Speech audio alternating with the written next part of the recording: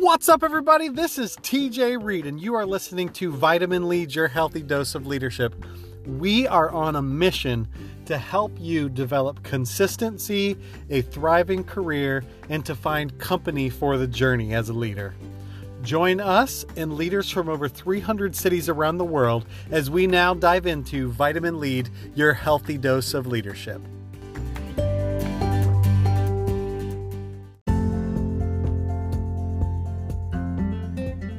What's up, everybody? Welcome back to Vitamin Lead, your healthy dose of leadership. I'm your host, TJ Reed, and I am excited to share with you today my interview with Oscar Trimboli. Oscar is a former marketing director at Vodafone and Microsoft who has always been passionate about listening to his customers. With his most recent book, Deep Listening, Oscar is on a quest to create 100 million deep listeners in the world. When Oscar worked at Vodafone and Microsoft, his teams were renowned for the time they spent listening to customers in the call center and in the market research summaries. He is passionate about using the gift of listening to bring positive change in workplaces and around the world. He says that 55% of our time is spent listening, but only 2% of people really seem to grasp this skill. If public speaking was the skill of the 20th century, Oscar believes that in the 21st century, it's time to learn how to listen. I'll tell you what, Vitamin Lead, this is an incredible amount of knowledge and wisdom that Oscar shares with us in this. So I encourage you, if you're driving, listen well, but if you have the opportunity, pull out your computer, your phone, and take some notes, because you're going to learn some things here that will absolutely help you in your life, in your family, in your business. It's going to make a difference. So join me in welcoming Oscar Trimboli to Vitamin Lead.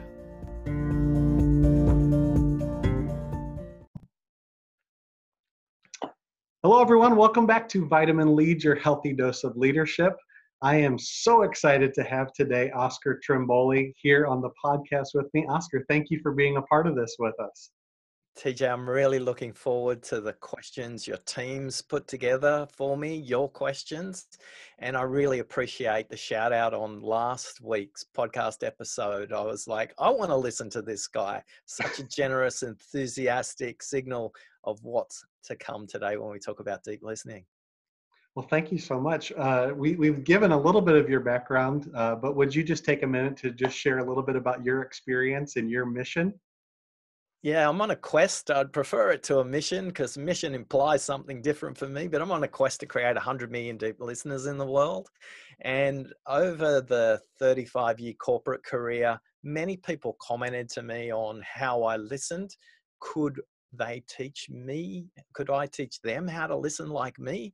And often I just kind of brush it off. And I didn't realize till maybe 6, 7, 8 years ago when Tracy, one of the vice presidents at Microsoft, took me aside at the end of a very complex 3-way video conference negotiation between Sydney, Singapore, and Seattle, our head office, our regional office, and our Australian-based head office. She took me aside at the end and said, Oscar, we need to talk. It's a bit like when your wife says that, TJ. It's just not a good sign. So between the time Tracy said to me, we need to talk, and the time we actually got to talk, which was about 40 minutes later, all was going through my head is, how much money have I got in the bank account? How many months of salary? Because I'm surely going to get sacked. Right. Tracy said something to me really powerful. She said, what you did at the 20-minute mark changed the way the meeting went. If you could code how you listen, you could change the world. Now, at Microsoft, when you say code, that literally means write it into software code. So I said to her, and I don't even know what prompted me to say this, TJ. I just said, do you mean code or code? And she looked at me with this quizzical look on her face. It's like, code. It's like, there's no other code. And I went, okay, cool. Thanks, Tracy. Anything else? She goes, well, you're 8 weeks out. You're going to have to cascade these budgets down to the field sales organization all around the states of Australia. Bring your best listening self to that conversation because they're going to be tough too. So our chief operating officer and CFO were in that meeting 8 weeks later, and Brian, the CFO, came to me after the meeting. He said, for the next year, can you teach me how you listen? And what that meant was me being part of his leadership team meetings, where I would watch how everybody listened and how he listened. And I started to try and code it. Now I was far from coding it in software. And that was it. I left it. And it wasn't until a later time, much later time, maybe 2.5 years later, where somebody challenged me to go, stop talking about it, get out there and do it, leave Microsoft and go and on this quest to create 100 million deep listeners in the world. So that's kind of how it's all come about, TJ.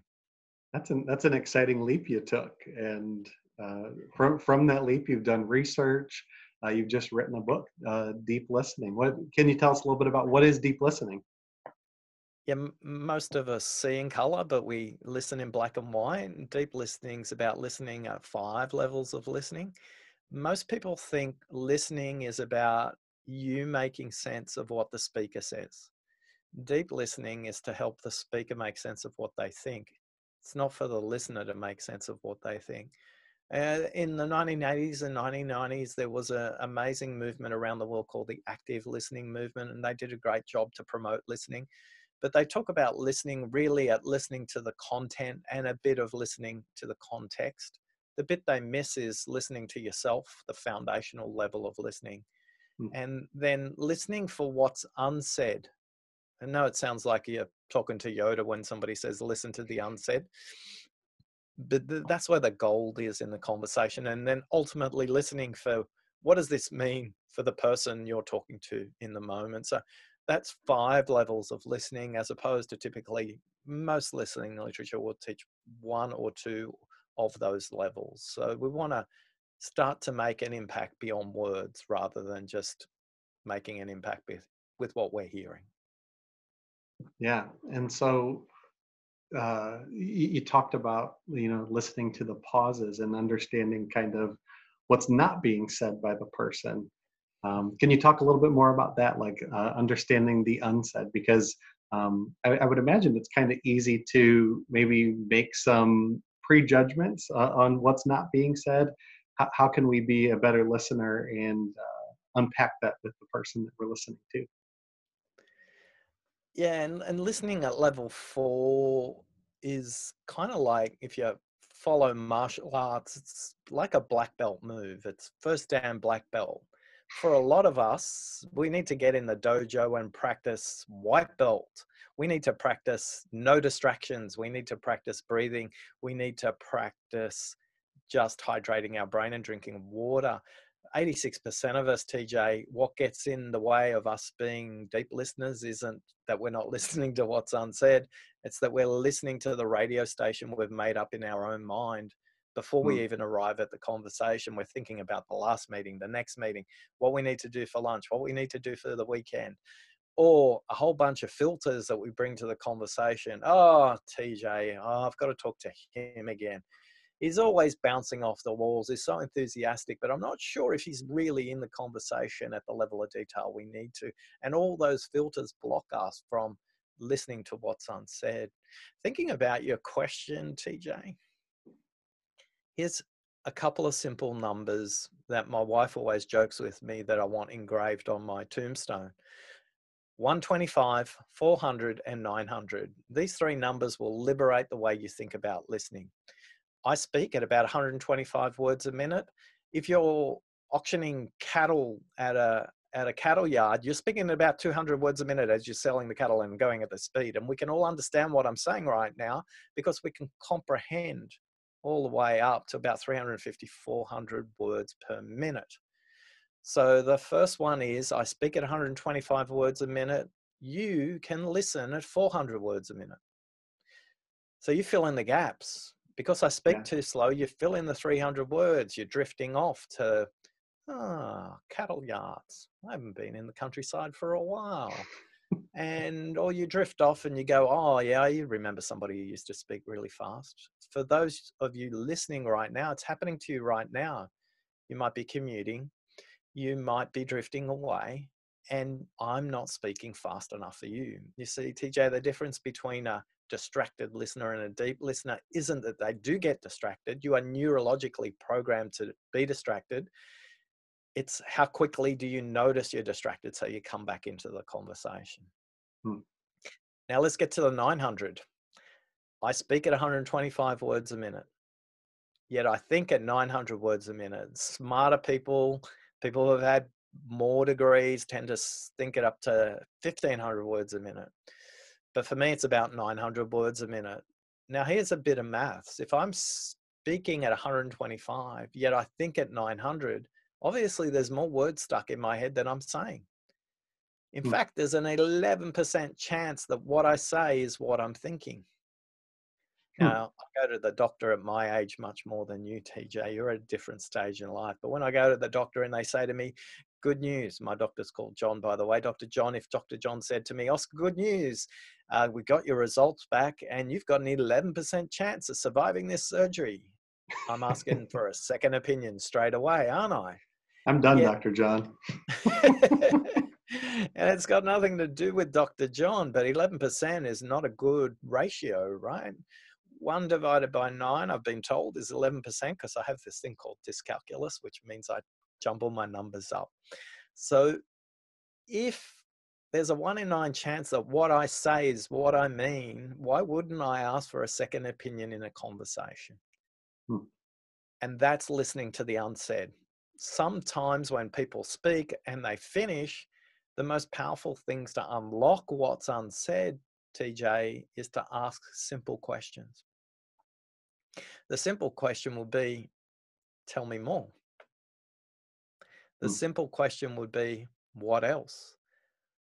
Any questions more than 7 words are already biased and more likely to be a statement with a question mark on the end rather than a sentence. So what we want to That's do is good. use these simple things. When these terms are used, TJ, what happens to the speaker? Their body posture changes. If they're hunched over, they'll likely move their spine into an upright position, or if their spine's in an upright position, they might come down. But listen for these code words and tell me if you've heard them. Well, TJ, what we should really be talking about is, or they might say, well, TJ, now that I've thought about it a little longer, what's more important than what we've discussed so far is, or, you know what's really critical in this conversation? It's not what we've talked about so far. I need to bring you up to speed on this. Has that ever happened for you? Yes, absolutely. And in what situations does that happen for you? Is that at work or at home? Both. Mm. I think sometimes, as you're talking about it, sometimes I speed so quickly through my days, uh, and I think personally sometimes I feel like I can't pinpoint even what I'm thinking or feeling sometimes, and so it really helps to stop and investigate with a friend or a colleague. Mm. So for a lot of us, the simplest thing we can do is just spend a little bit more time listening to what's unsaid. But there's a huge barrier in the way. In the West, we have this awkward relationship with silence. See, to me, silence is so productive. Silence is so powerful. Silence gets to the heart of the matter much quicker. But we use terms in the West, at least, like deafening silence, pregnant pause, awkward silence. In the East, silence is a sign of wisdom, authority, knowledge. And yet, most of us don't treat silence like it's another word. Hmm. Listen to the beginning of silence, listen to the middle of silence, and listen to the end of silence. And by the time you've done that, the speaker will continue their conversation. They haven't finished. The most powerful question you can offer to somebody to get out those other 800 words stuck in their head, TJ, is often silence. And they'll do their own thinking for themselves. Is that for people like me that feel awkward in silence, that I feel like I have to fill it somehow, or is that just a natural human tendency to want to share that when the silence comes? Uh, Silence isn't universal. So think of your best, longest term and most trusted friend.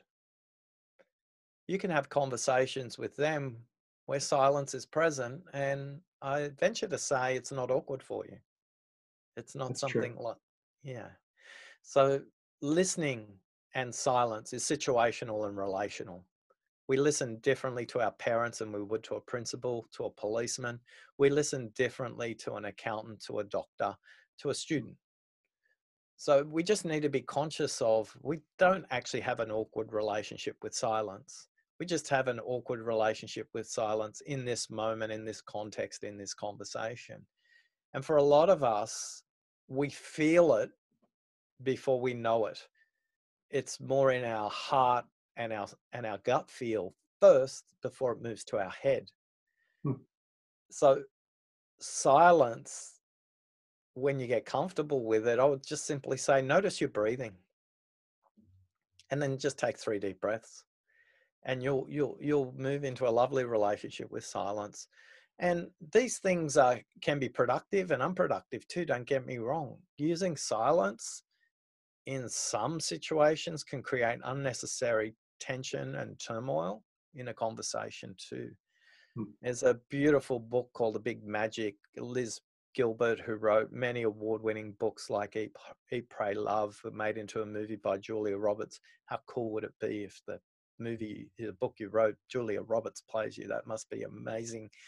Anyway, Liz always plays this game with fear.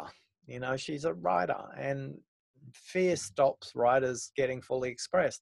And yet she plays a game with fear, and sometimes she needs fear, but mostly she kind of just says to fear, hey, fear, just hang over there for a moment. I just need to engage with curiosity right now, or I need to engage with productivity. You're not useful to me right now. Hmm. But as she says, too many people draw fear in so close that it overwhelms us. And it's true with silence as well. So be comfortable, be playful with the paradox that silence provides for us, I guess is what I'd say. So how do we pull that into like our daily life? Because as you're talking about slowing down, taking breaths, like those first couple steps of listening, I am thinking of my workday and running from this meeting to that meeting, but having that hallway conversation.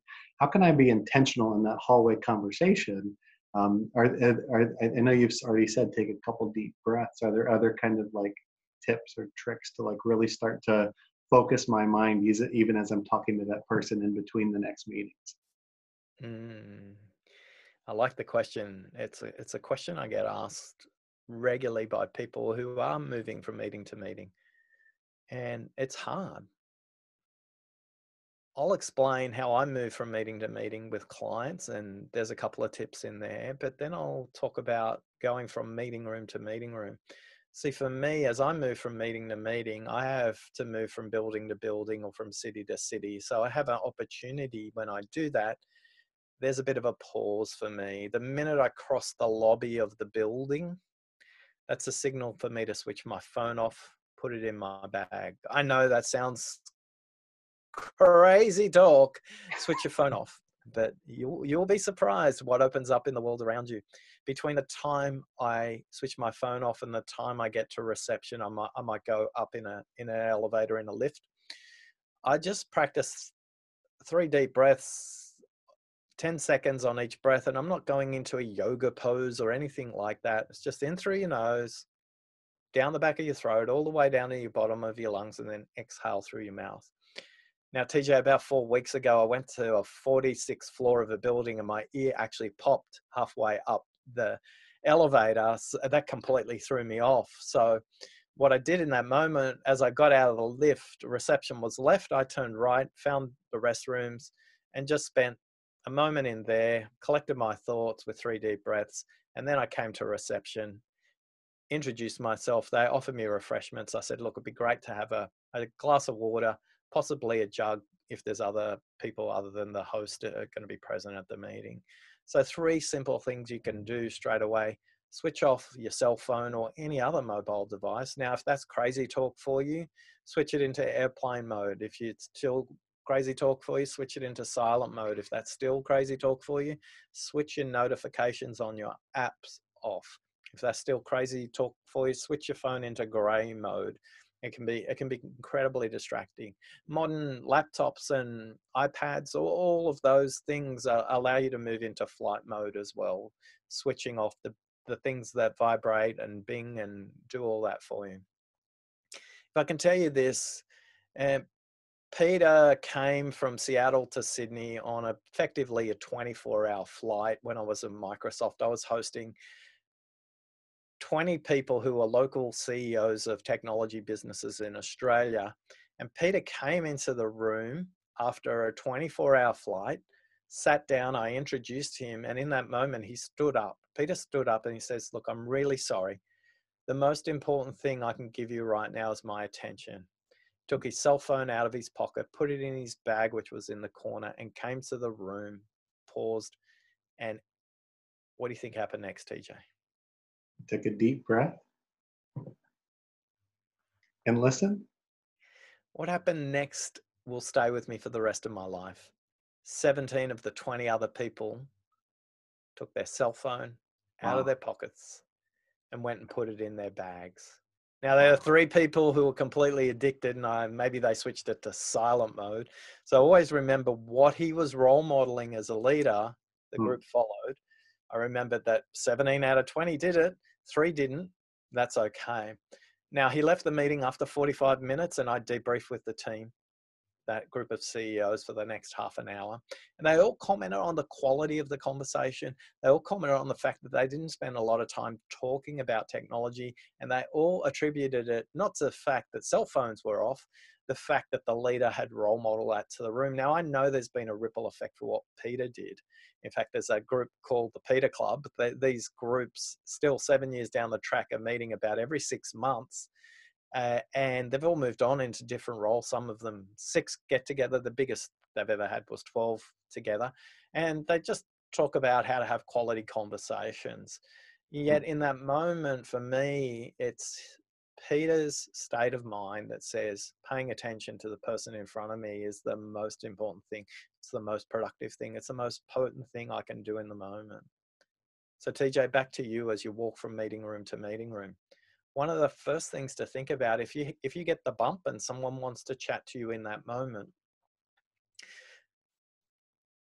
our ego will keep on saying to us, yes, let's speak to this person right now because it feels good that I'm important enough to be asked a question. But the right conversation at the wrong time is still the wrong conversation. So sometimes in that moment, you might go, hey, look, I really want to talk about this topic. It's really important, but now I can't give you my full attention. I prefer to do that. Would tomorrow afternoon at 2 p.m. work? The other thing we can do in that moment is, as we go from meeting room to meeting room, we don't need to move into a yoga pose to think about our breathing. So one of the things I would ask you to think about is notice as your feet hit the floor. Now, I'm not sure if you're on linoleum or carpets or tiles in your building that you move from meeting room to meeting room. But if you just get conscious enough to notice as your feet are hitting the ground, you'll move a bit out of your head a bit, and you'll use it as a way to start to get yourself present. As you sit down, TJ, in the next meeting room, as you put your things down on the table, there is an opportunity for you to just take 3 deep breaths. No one will actually know you're doing it. Yet in that moment, you've centered yourself. Now, there's a reason that opera singers, Olympic athletes, world champion snipers, FBI hostage negotiators all talk about the role of breathing to help them stay focused on task. I always say if it's good enough for them, it should be good enough for us as we kind of come into those conversations. So devices off, feel the carpet as you're walking across it, 3 deep breaths. And if you do get the bump along the way, just make sure that it's the right time for that meeting. Yeah, those are good tips. I really appreciate that. Any of those you're looking to apply? Well, one of them that I recently applied, I read recently, maybe about 2 months ago, the book Indistractable by Nur Eyal. Is that how you say his name, Nur Eyal? Yeah. And I got rid of my smartwatch. It was something that I just felt like the constant buzzing would constantly move my mind away from focus or focusing on the person that I was with. Yeah. And I did that. And then, as you were talking about the different flooring, I think we have all those different types of flooring in our building that I moved from meeting room to meeting room. And so, going from the carpet to the tile to the linoleum, and it almost it's like a feeling of being grounded as you think about the ground That's and what it's there what's on. for. So I Yeah. look forward to doing that tomorrow. Yeah, if we're doing crazy other things, I'd say go barefoot outside and get your toes really into the grass. But that's a story for another day. um, I know you took some time to ask your team and others some of the questions they'd love to pose. Yeah. So one of them that somebody had is they said, "Do you have any thoughts on how we can be better listeners over text messages and social media as we're constantly in that world?" How we communicate is just as big a choice as what we communicate. And in a century where we've created more mechanisms to broadcast than ever before, I'm not sure it's increased the quality of the conversation. Hmm. An interesting point to think about, uh, uh, in interviewing some research experts in the field of social media and engagement, you get 10 to 15 times more engagement and people listening if you pose a question rather than a statement. And Hmm. the statement might be, I'm struggling with this. That's the statement. I'm struggling with this. Who else is? Or do you have any tips for me? All of a sudden, you have to put your listening ears on Hmm. when it comes to social media. So, whether it's text or social media, whatever the format is, one of the interesting things to reflect on is what's my statement to question ratio? Hmm. So if you're pretty much, if you're in a default orientation to social media, you will just be broadcasting messages, and you'll be broadcasting those messages from the perspective of me rather than we or us. Hmm. So the other noticing for you to do is when you're in the social media context, is what you're talking about fiercely from your perspective?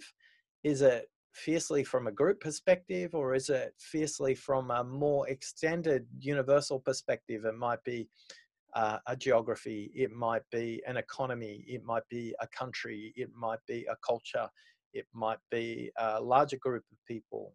So, first and foremost, ask yourself the question, is this the highest quality conversation I could be having on this topic? Are there other mediums to do it on? And if the answer is no, think about your questions to statement ratios, because questions will both help you listen as well as them. That's really good. Uh, yeah. So yeah, because it goes from me to we when you ask the questions. I really like that. That's Yeah. a very beneficial statement there. Mm. So another one of the questions was in our current political climate, it seems like people are just on such polar opposites. How can deep listening help us to work on the gridlock that often accompanies these conversations? Mm. So we think about that metaphor of me, we, and us. Listening is the willingness to have your mind changed. Now, Yes. let that sink in a bit. Listening is the willingness to have your mind changed. For about, I want to say about 2.5 years ago, TJ, I heard that quote, listening is the willingness to have your mind changed. And in that moment, I made a choice. I chose to listen to one podcast, one radio station, read one newspaper or website that I fiercely disagreed with every day for the next 30 days. And you know what happened? I failed miserably. I was arguing with everything I was hearing, everything I was reading. And then every day I'd written down on a little scratch card, willingness to have your mind changed. Then I started listening on the next week for, there's some things that are similar between us both. And then the next week, there are differences between us both, yet they're not irreconcilable differences. I can see how they have that perspective. And I think for a lot of us, we tend to listen to people who say what we think and what we like. I wonder how different and less polarizing it might be if we all put off our blue or red shirt and just put on any old color shirt and just listen to each other. But listen to each other with a genuine curiosity, not listening to each other in a way that's about, how can I prove they're wrong? That's not true in all cases. Yeah, that's true if you're rich and privileged, but it's not true for me or whatever other dialogue you're making up. So in its question is its own answer. Are you willing to have your mind changed? And are you willing to listen to those people that are polarized differences? You know, when the founding fathers talked about your constitution, they said the reason that the United States would be undermined is from within, not from without. And all of you in the US, the UK, or even here in Australia, we have much more in common than we have difference. But if all we look for is difference, that's all we'll find. So your challenge is listen with a willingness to have your mind change, and you will be surprised what happens when you listen carefully for 30 days with somebody you fiercely disagree with. I'm curious, TJ, as I was talking about someone you furiously disagreed with, how you'd go with that exercise. Yeah, I've been that's been part of my challenge this year. Is I've been trying to read people on vastly different perspectives of what I've grown up with or done. And what I found is at first, like you said, like very much. Oh no, that can't be true. That can't be right. But over time, I'm going, wow, that makes a lot of sense. And what I found is as I've actually been dedicated to listening, I've been finding that it's integrating into a more holistic life for me. As I've listened to people, so I read sometimes theology books or political books or whatever that is, like listening to people across the spectrum has really helped me a lot to be able to integrate that more into my life. But as you were talking about the political stuff, my mind, I didn't do well on the deep listening at a certain point there, but my mind drifted to, we're coming up on the holidays here. And for some of us, we'll be around family that are very staunchly political or they want to share their opinion. How do you, even if you're open to listening and growing and learning from somebody, how do you help a speaker who doesn't want to progress in their thinking? Like how can you still be generous in that conversation? I think it's back to what Peter did. It's how can you role model that for them rather than you trying to teach them or you trying to show them or you trying to convince them. And for anyone who's been exposed to the principle of deep listening and this crazy guy comes on to the conversation and says, listening's the willingness to have your mind changed, that's not a belief that everybody subscribes to. Yeah. And that's okay. That's no problem. I spend a lot of time thinking about the 5 levels of listening and why it could be wrong. I keep going, what's level 0 and what's level 6? Or should we be collapsing them? And Oscar, if you really want to change the world, shouldn't you want to speak, not listen? And the irony is to get to 100 million deep listeners in the world, TJ, I have to speak. You know, it's Yeah. hilarious. It's paradoxical. And I think for all of us, it's the lightness of going, yeah, there's paradox in that, but I'm not going to get bent up or twisted about it. It's creating perspectives. So in that moment where you've got your favorite auntie or uncle with their political rant, just come back to what's a question you could pose? And quite often in those contexts, when the belief is held really tightly, the question could be, when did you first form this perspective? So you're Mm, taking them back to a time where they didn't hold that view so fiercely. mm. And not only will you learn something, so will they. So I'm known in our family dinners for asking these kinds of questions. It's like, yes, there's the Oscar question, for people who've been around long enough. But whenever somebody holds something so fiercely close to them, I ask them, when did they first form this perspective? They have to stop. It's like stopping the train on its tracks and going, oh, when did it start? Which also takes them back to a time and a place where they may have held different perspectives. Mm.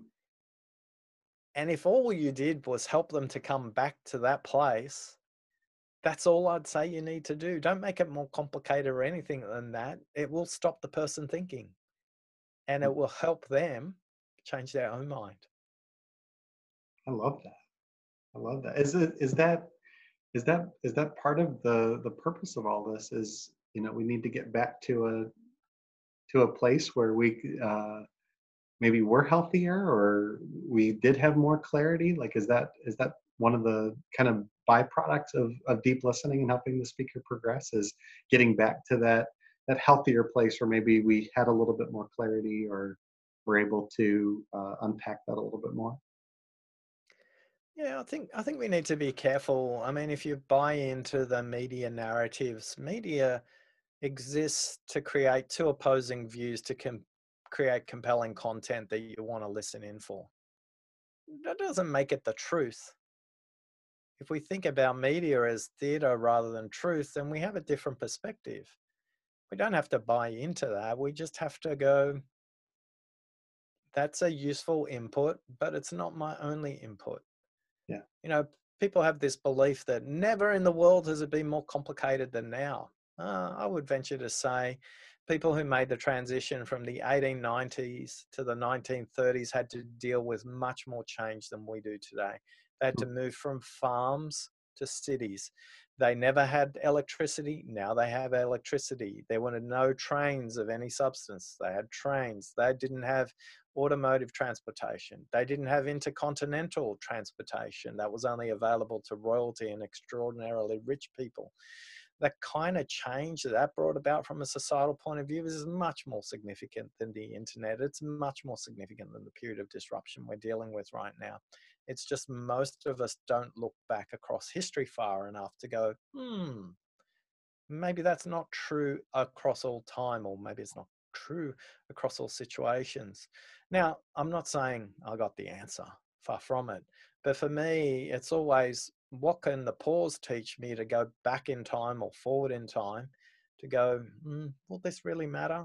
Will the number of clickbait articles that are created on a particular website matter? Maybe, maybe not. I don't know. But the question is always, as humans, I believe we've got some element of control on that. We've got the control to go, is that their narrative or is it mine? And in that moment, you have a choice. That's one thing you have as a human.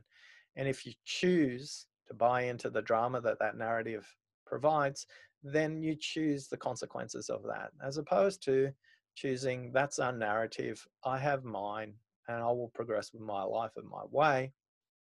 That's a choice too. Yeah. Can I ask you another question from our team? Please, please. One of the questions that they had was, how can a lot of our listeners are kind of younger in their careers, Hmm. and they want to know, as I'm starting out with my first supervisor, or in the organization that I'm in, how can I be a better listener, and how can that help me in my career? Yeah, one of the things I love working with young leaders. One of the things I rebuilt was the graduate program at Microsoft. So I always love the questions that come from fresh eyes. So don't underestimate nor censor the kinds of questions you want to ask to your supervisor, particularly as it relates to things you might notice as patterns rather than one-off events. So you, as a fresh set of eyes, can role model listening so well to a supervisor who may be 2 decades, 3 decades, 4 decades, 5 decades into their career and don't have the perspective you enjoy. So one of the things is, what are some of the questions you can ask that may be uncomfortable for you? Hey, I've noticed we spend way too much time in meetings from my perspective. Can you help me understand how we set up a meeting frequency of weekly? When did that first start? That's a question you can ask.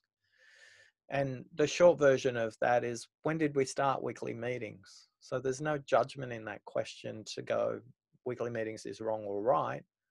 And if they say, hey, what we did was we sat down with everyone in the team and the team decided they were weekly meetings, that's interesting. Or they could go, yeah, I decided about 7 years ago we're having weekly meetings. And just by asking that question, you're prompting them to think, well, should we have weekly meetings? Should we have meetings at all? Or should meetings be daily? Some organizations do daily, shorter 15-minute meetings. Some of them call them stand-up meetings. Some of them call them scrums. So We call them huddles huddles, at our yeah, place. that's Yeah. another way to do it. Yeah. So I think, again, don't underestimate the quality of a conversation you can create with fresh eyes, that useful curiosity that is not trying to undermine. Why are we doing that? Why are we doing that? Why are we doing that? If it sounds like that, the message gets lost in how you're communicating it. But if you just display that curiosity, when we started, how did we decide these meetings? Or it could be something else altogether. So I think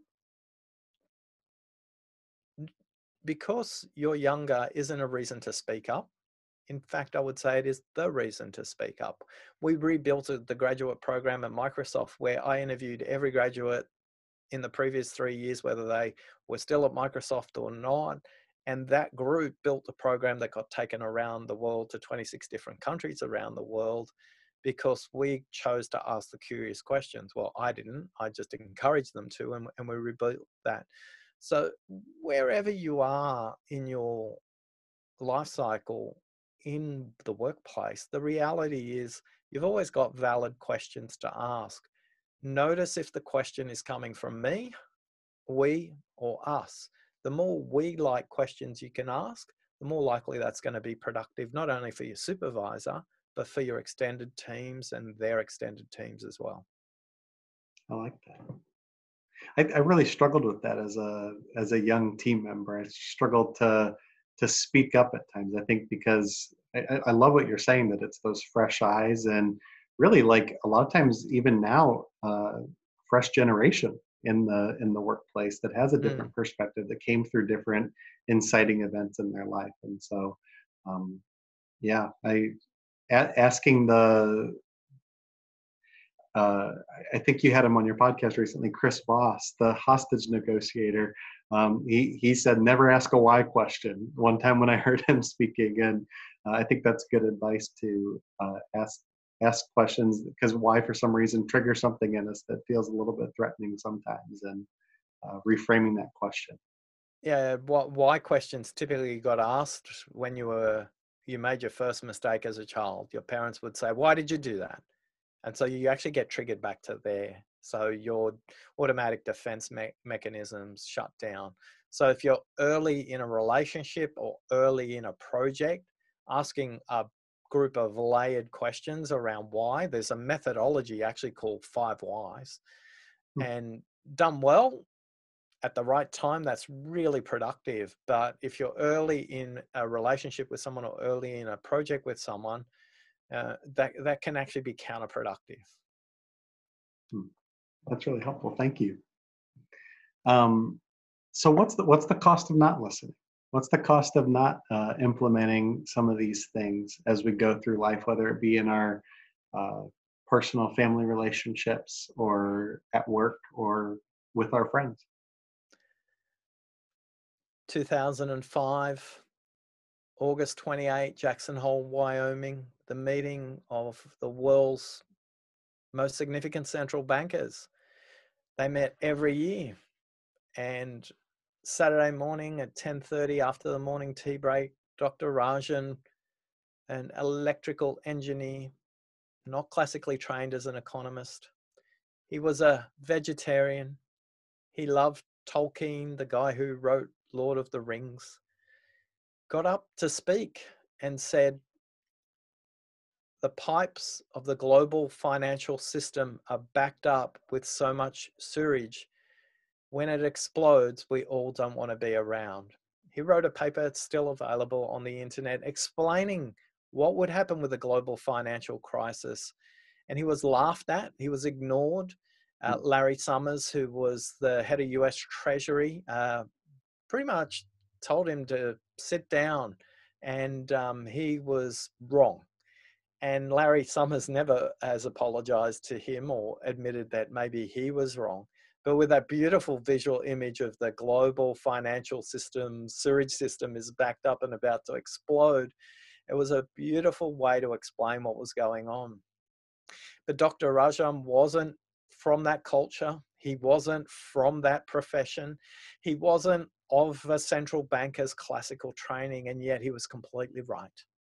And the cost of not listening was trillions and trillions of dollars, millions and millions of jobs, and maybe what were sowing the seeds of what's happening right now, TJ, as you talk about polarization across the world in terms of political environments.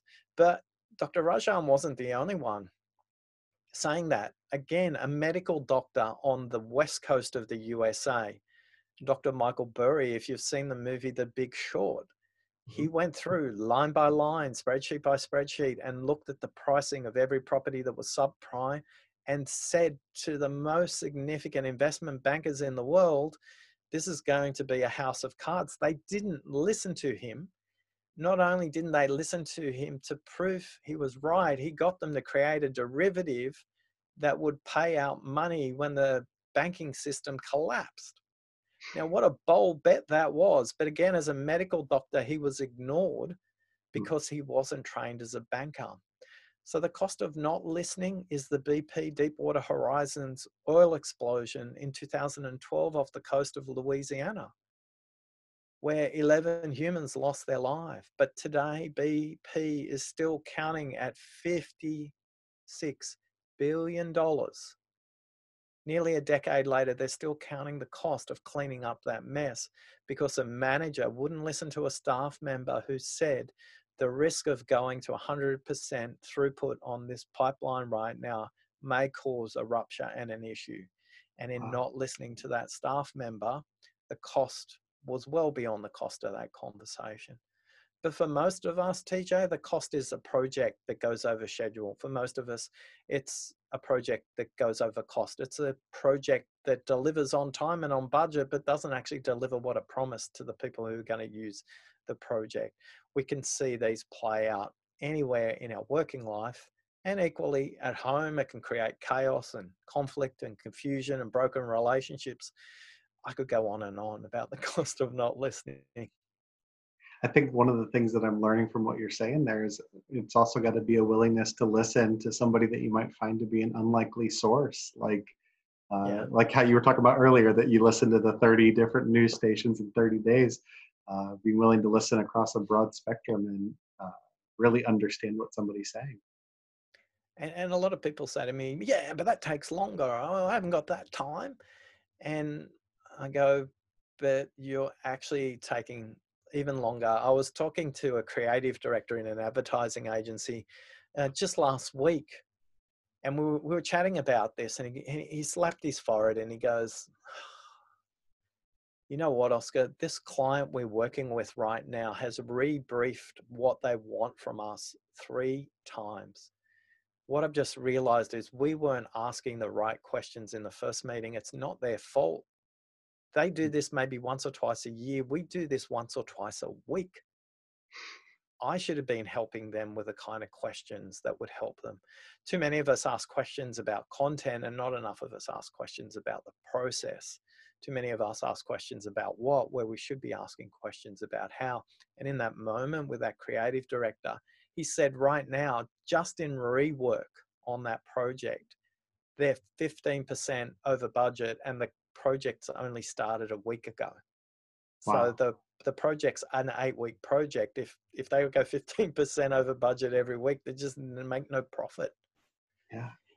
And for a lot of us who are experts, we just need to be a little bit more humble, and rather than kind of scratch our chin and go, oh, you think that's your problem? I know 6 other problems you're going to have and you haven't even thought about that. In that moment when you're saying that, you're not actually listening to them. You're not actually listening to hear whether their voice moves down here like this because there's some emotion attached to the mention of their boss. But for some of you listening right now on the podcast, you haven't even noticed that my voice changed because you were distracted. So that's why level 1 listening is so important, and being in the moment. Yeah. So, Oscar, I've really enjoyed having you here on the podcast. If you could give our listeners kind of one challenge to leave them with, what would you do? You're on this quest to create deep listeners. What would you say to our Vitamin Lead audience? Switch your phone off. It's good advice. Right now, just switch it off with the podcast. Yeah, if you're listening to the podcast, you can switch it over to flight mode. A lot of people kind of mention to me while they're commuting and listening to their podcast, they've got their social media and their email app open on their device as well. Just switch it to flight mode. Don't engage with anything and just listen.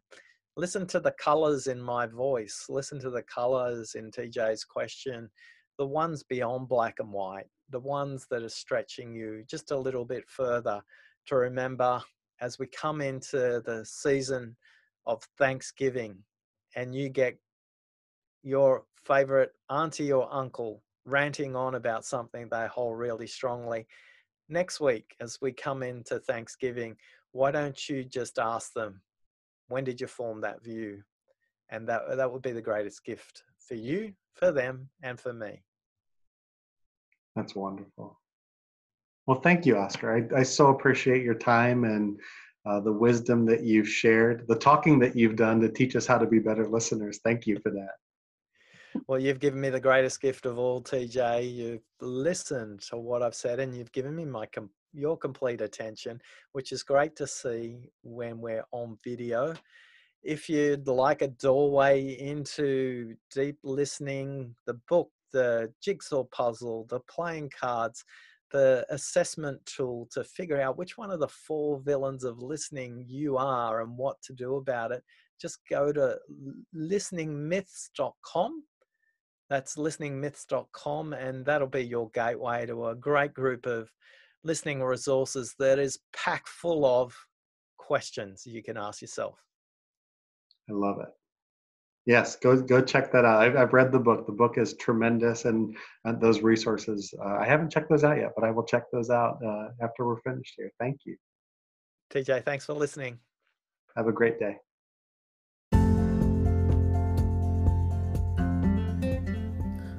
Oh, friends, didn't you just love that time with Oscar?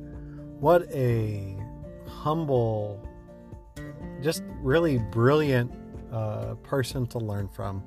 I'm grateful for his quest to build deep listeners and hopefully take some of those tools into this holiday season, into my personal career, and I hope you will do the same.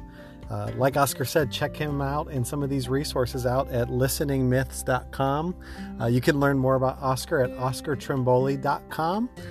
His name is spelled out in the title of this podcast, as well as we will link to it in the show notes. So, friends, I hope that you have a great week, and I look forward to talking to you soon. Thanks again, Oscar. We are so grateful for all that you taught us this week. Bye-bye.